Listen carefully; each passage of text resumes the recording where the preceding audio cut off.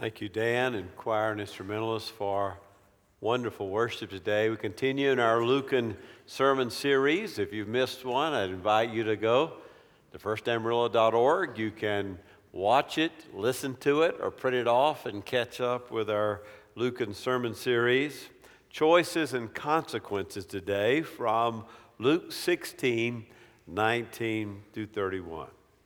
Before we begin with the parable of the rich man and Lazarus, we need to understand the verses that precede this parable. If you look back at chapter 16 and verse 13, just a few verses above, we read these words. No servant can serve two masters, for he will either hate the one and love the other, or else he will hold the one and despise the other. You cannot serve both God and money. Now the Pharisees, who were lovers of money, were listening to all these things, and they were scoffing at him. Initially, we've seen throughout the Gospel of Luke, the scribes and the Pharisees were bothered by grumbling at Jesus' association with sinners. Why does he hang around folks like that? Why would he let her touch his feet? Doesn't he know about those people? And now they shift their evil eye. They shift their sights to his radical view about the use of resources. So far in Luke's gospel, we've heard these things from Jesus. In Luke chapter 3, he says, make charitable gifts to the poor. In Luke chapter 14, he says, invite the down and outs to your up and in parties. That's Luke 14. And now he's saying, in chapter 16, we need to notice the poor who are at our own front door. Now, to be clear this morning, Jesus is not condemning greed as one sin to be found amongst many sins. No, what he's saying here is greed is tantamount to idolatry. It is gathering for the self, sacrificing for the self, hoarding for the self. It is substituting self for God. Greed is idolatry. The truth comes out when the Pharisees do not only not heed Jesus' warning about mammon, but they mock his warning as well. Much of the health, wealth, and prosperity preaching you hear in the popular gospel today comes exactly from the kind of bad theology that's found in this story. Verse 15 above, Jesus makes clear that the Pharisees' own positive evaluation of their piety is not to be equated with God's righteous judgment against their greed. Look at verse 15. And he said to them, you are those who justify yourselves in the sight of men, but God knows your hearts. For that which is highly esteemed among men is detestable in the sight of God. While the Pharisees seem high and holy to the Jewish crowds, God looks at their inner hearts. Finally, in verse 17, we need to know that Jesus is telling them that even their own law, the writings of Moses and the prophets, speak against greed. Look at verse 17. But it's easier for heaven and earth to pass away than for one stroke of a letter of the law to fail. He's saying to them, even before I arrived as Messiah, if you'd listened to Moses, if you'd listened to the prophets, they tell you that indeed caring for the poor ought to be a priority. In fact, Jesus says it's easier for heaven and earth to pass away than for one stroke on one letter of the law to fail. Now that Messiah is here, we have to reread Moses and reread the prophets in light of the Messiah event, but rereading them with new eyes, with the arrival of the kingdom, does not negate their obligation upon us. So Jesus is telling the Pharisees not even what I say, but what you've already heard Moses say about the care of the poor. Well, for our first verse, 19, I entitle A Certain Rich Man. We arrive at the parable itself and we're reminded of two principles. Number one, the kingdom of God is open to everyone, in fact, especially to the poor, like Lazarus. And number two, that the law about how we treat the underprivileged is still intact from Moses and the prophets. Greed is clear evidence that the kingdom has not yet invaded our lives.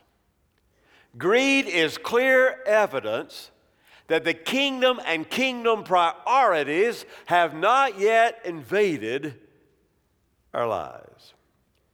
There's a certain rich man. Now, as a reader of Luke's gospel, all of a sudden you know where we're going, don't you? When we say a certain man, you know Jesus is about to tell a parable. We'll look back at 15:11. How did it start? The parable of the prodigal son. A certain man had two sons. When Jesus says a certain man, he's about to tell you a story. If you're not convinced by 15:11, look at 16:1. Now, he was also saying to the disciples, there was a certain rich man. So now when we get to verse 19, and he uses the same opening phrase he's just used before with the previous parable, you know, a certain rich man means Jesus is about to tell us a story. Verse 19 embodies that ancient and contemporary theology which concludes that one's level of wealth is a measure of one's blessing from God. It was bad theology back then for the rich man. It's bad theology now. One's level of wealth is not a measure of one's blessing from God. Heaven, therefore, shines upon those, they argued, and frowns upon those with little. In uncharacteristic fashion, Jesus describes the actual clothing of the gentleman. He's dressed in purple, the kingly color. And even his underwear is fine. Look at that. And fine linen. That's a what nice way of saying even the man's underwear was made out of the very best cloth available. In antiquity, you wouldn't have meat very often. It was soup, it was fruit, it was bread, but not so for this man. He lived in splendor every day, was a feast every day, was a banquet. Unaccustomed to the common fare, the rich man made a feast out of every meal. In Margaret Atwood's alias Grace, the main character Grace makes this comment about the rich. For if the world treats you well, you come to believe you're deserving of it. If the world treats you well, you come to believe that you are deserving of it. And so the rich man thought that he was the cause of his own wealth, not God. He didn't give back. He hoarded for himself. Well, verse 20, a certain poor man. We learn a certain poor man named Lazarus. Now, what I want you to notice, and most of your friends won't know this is the only character in all of Jesus' parables with a name. Tell me the rich man's name. You can't. Tell me the prodigal son's name before. You can't. Tell me the steward's name. You can't. Somehow, in the nameless nature of the rich man, he loses his persona, and yet by naming the poor man, Jesus personalizes him. We know his name, therefore we know him. His name is Lazarus. In fact, his name means God will help me in Hebrew. Therefore, knowing his name and what it means, we're looking for God to help the poor man. Lazarus finds himself in the beggar's posture each day. He was laid at the gate. He was covered with sores. This word for gate is the word pylon. It's used of a huge ornate gate that would mark off a temple or a grand residence. It was an entrance. It was a statement. Well, in West Texas, it would be which ranch has the best entry. You get it? You've seen them. One outdoing the next neighbor down the road. It was a ranch with a really nice entrance, you might say. It was gated. The gate served two purposes. It advertised the man's wealth in comparison to his neighbors who didn't have gates like that. And it kept the unwelcome guests, like the poor, from partaking in the man's luxury and leisure. Before we throw too many stones at the rich man, we need to be reminded that gated communities are popping up all over our country and all over Turkey and Poland and England and China and West Africa and Canada and Australia. They're privatopias. They're forming the fortress America of the future. Now, we might put up those gates, we would say, for security, for protection, but we cannot lose sight of the fact the proliferation of gated communities can end up dividing the social fabric into centers and peripheries where income disparities and inequality and social stratification will be clearly demarcated by the walls and the gaze between the haves and the have-nots of our culture. We are the guy with the big gate. The scraps. 16:21. And longing to be fed with the crumbs which were falling from the rich man's table, besides even the dogs were coming and licking his sores. Now, this is a second parable when we've had a character get so low and hungry that the next step is death. Remember, the prodigal son wanted to eat the pig pods and said, I'm starving. This is our second starving character in the parables of Luke. He's at a state of hunger, and the next stage is death. The poor man Lazarus knows his place in the pecking order. He has no hopes of being invited to the rich man's banquet. All he asks for is the leftovers, what's going to the trash can, the crumbs are going to hit the floor. That's all he needs. We went on a mission trip to Uganda years ago, and I was teaching at the seminary, and we had a construction crew building housing on the seminary and a librarian organizing the theological library. And one of the side trips we took was a whitewater rafting trip on the Nile. Now, Uganda is the birthplace of the Nile. It's where it starts, and so you can imagine the ferocity of the waters there. We got in the little boat, and we literally would see 15 feet tall walls of waves, and it wasn't if you were going out of the boat, it was how many times, and could you find the boat, and could you get back in the boat before the crocodiles got you. You were going out of the boat. I remember how humbling that was, that we made it through the first one, and in a little arrogance, I said, well, we're not going to go out of our boat. And I think the guide heard the pride, and therefore he guided the boat at every headwater, and we went out of the boat every other time but the first time. But they advertised at the end you would have a steak dinner in the middle of the jungle of Uganda. Well, we got there, and it was potato chips, and it was a medium grade steak and a can of cola. But after all day on the Nile and more water inside of me than outside the Nile, it was a good thing. And we ate that steak dinner, and of course it tasted great. And when it was over, I noticed the Ugandan children gathering in the bush, and I thought they were just, intrigued or curious about the Westerners who had come.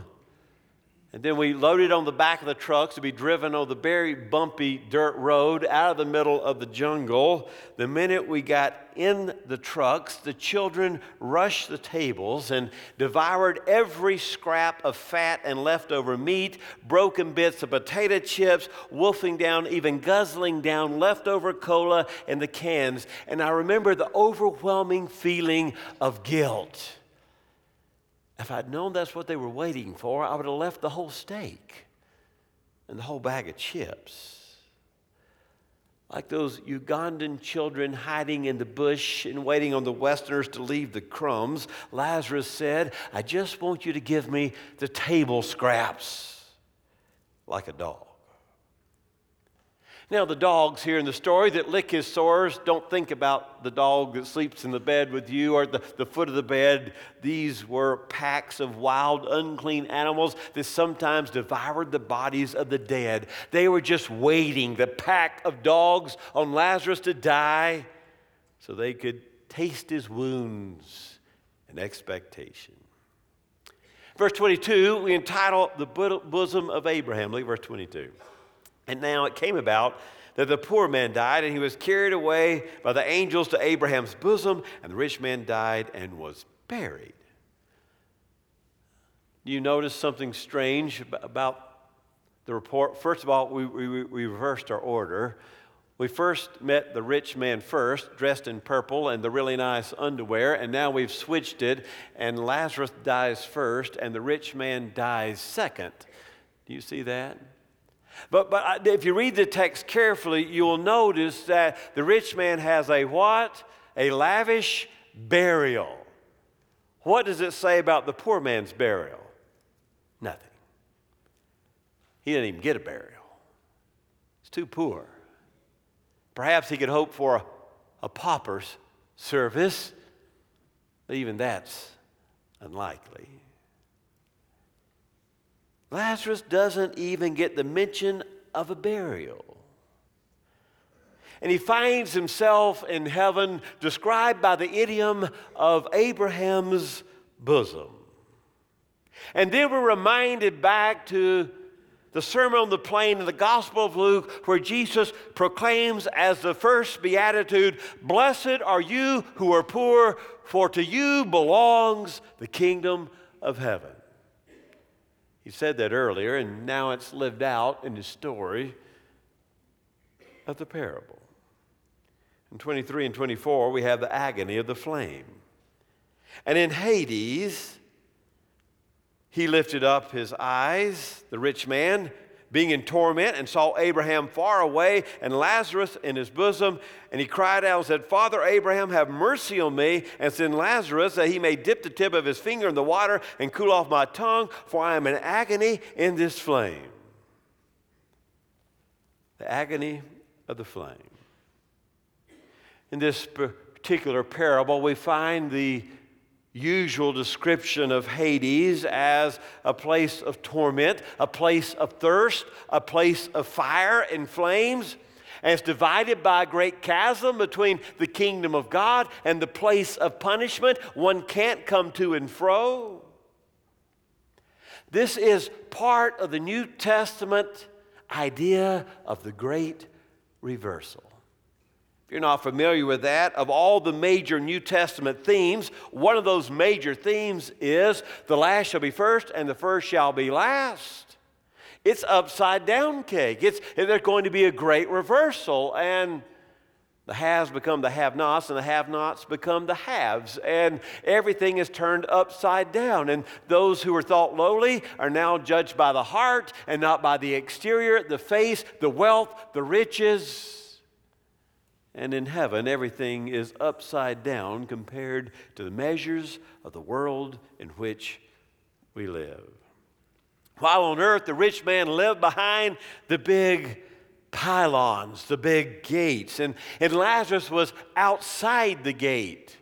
And following the great reversal, Lazarus finds himself at Paradise's banquet, reclining even at the bosom of the great patriarch Abraham, while the rich man is cut off from the portal of paradise by the great chasm, the big divide. The beggar now belongs at the banquet. No more crumbs for him and the kingdom for eternity. And the rich man is relegated to the place of poverty and punishment. The story comes as no surprise to those who know their Psalter and the proverbial sayings that God will not ignore the afflictions of the afflicted, Psalm 22, that he will always hear the cries of the poor, Proverbs 21. And interestingly enough, are you shocked by the fact that the rich man still thinks he can order Abraham and Lazarus around? Hey, send down the finger with the water. In this life, everybody jumped to his command. And in that life, he still thinks he can tell Abraham and Lazarus what to do. How many times did Lazarus cry out only to be ignored on the other side of the gate?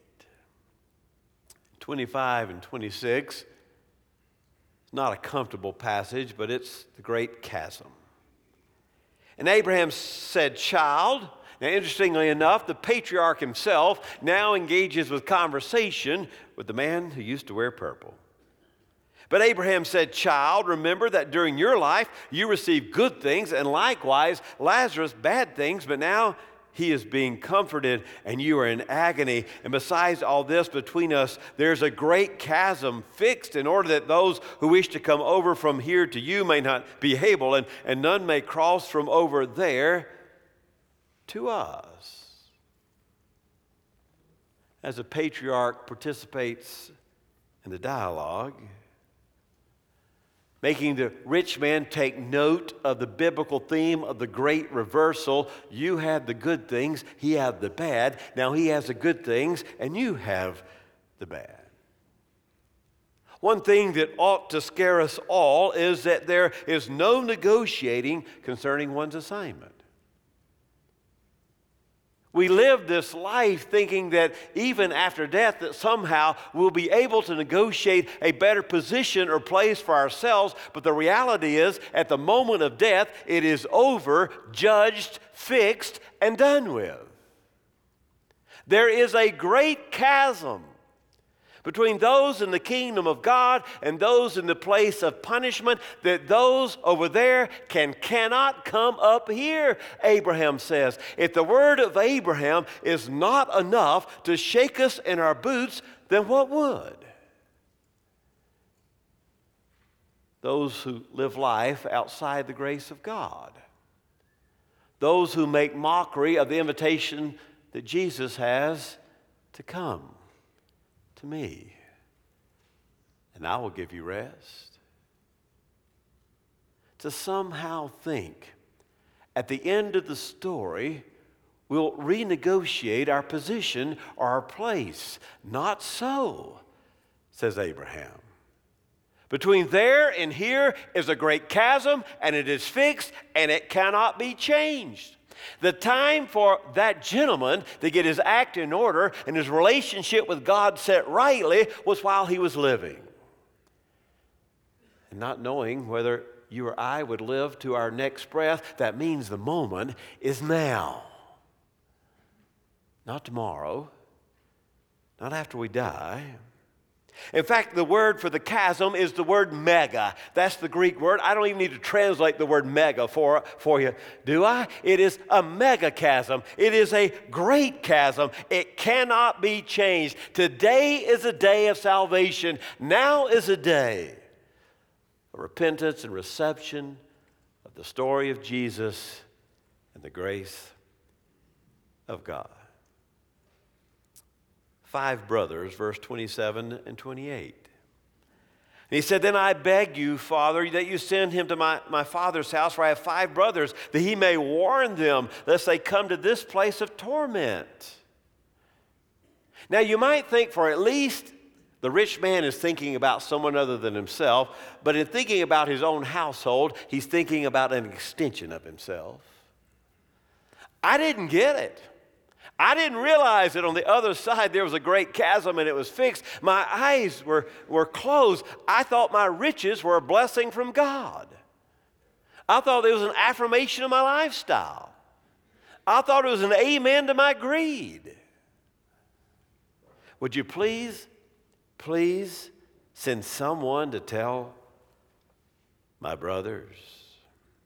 The warning might go something like this: living in self-centered height of luxury when you're at the land of the living will ensure abject poverty on the other side. 29:31, the law and the prophets. But Abraham said, they have Moses and the prophets, let them hear them. But he said, no, Father Abraham, if someone goes to them from the dead, they will repent. But he said to him, if they do not listen to Moses and the prophets, neither will they be persuaded as someone rises from the dead. They have not listened to Moses. They have not listened to the prophet Isaiah. What makes you think if I send someone who's raised from the dead to speak to them, that they will be able to hear the message?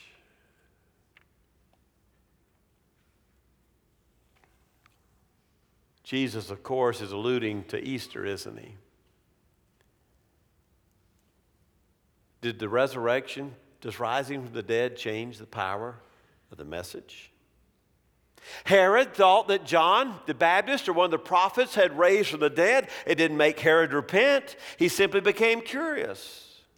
And there's another man in the New Testament named Lazarus, just incidentally, and he is raised from the dead by Jesus. Does that cause a lot of people to repent and follow Jesus? No. In the Gospel of John, it is that which causes them to want to kill Jesus because the dead are raised.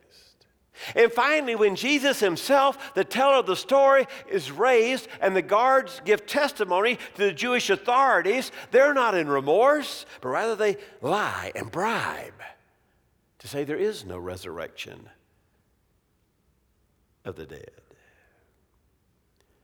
What Jesus is saying is this: if you won't listen to Moses about repentance, if you won't listen to the word of Isaiah, then you won't listen to me when I rise from the dead. You cannot read the ending of that story without picking up on the fact that Luke is alluding to the resurrection of the storyteller in 2 weeks, Jesus himself. Where are we in this story? I know if I asked today whose favorite Bible story is the rich man and Lazarus, there wouldn't be a hand go up. Not one, not mine either. I don't like the story any more than you do. I don't get to vote on it. I just got to preach it. You understand? It's the story that's here. We cannot brush off the idolatry of greed. We have to learn the word enough and not more. We must be generous to the church and the ministries and the missions in our midst. And yet we know that Jesus attracted both the poor and the rich, and some of the rich were the very best followers of our Lord. They empowered his ministry and message. And yet we also know that Jesus himself, who had rich followers who supported his message and ministry, said to them, why, it'll be easier for a camel to go through the eye of a needle than for a rich man to ever get his priorities right, because they always think his riches are my blessing. We must be careful how we use our mammon, our money. And we must be careful how we treat the poor. And then to those of you in this room or by television who put off decision about the gospel, if you won't listen to Moses, if you won't listen to Isaiah, will you listen during this season to the resurrected Jesus? Let us pray.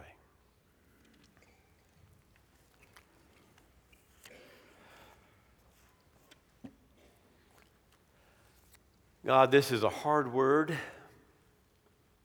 for me and everybody in this room.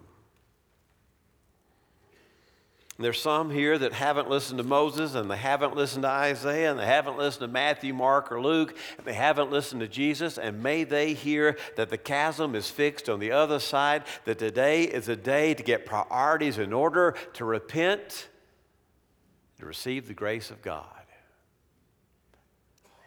For his grace is enough for our salvation.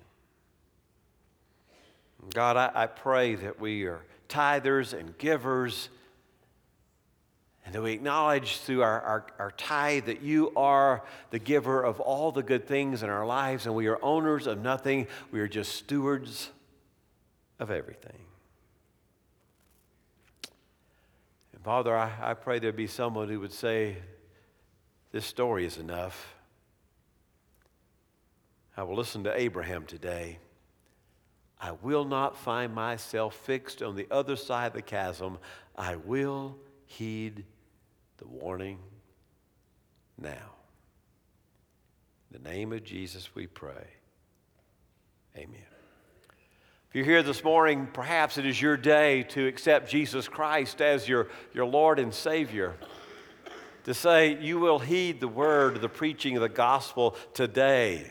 You will not exit this place, this sacred space, without having that decision to know that you're a forgiven child of God, that Jesus Christ has died for you on the cross, that your sins are forgiven, and your life and your priorities are in order, that today for you would be the day of salvation. The devil once again says tomorrow, but God says today. Maybe you're here and you'd like to be a part of this church that will dare preach the whole word of God, and we will. 589, stand together as we sing.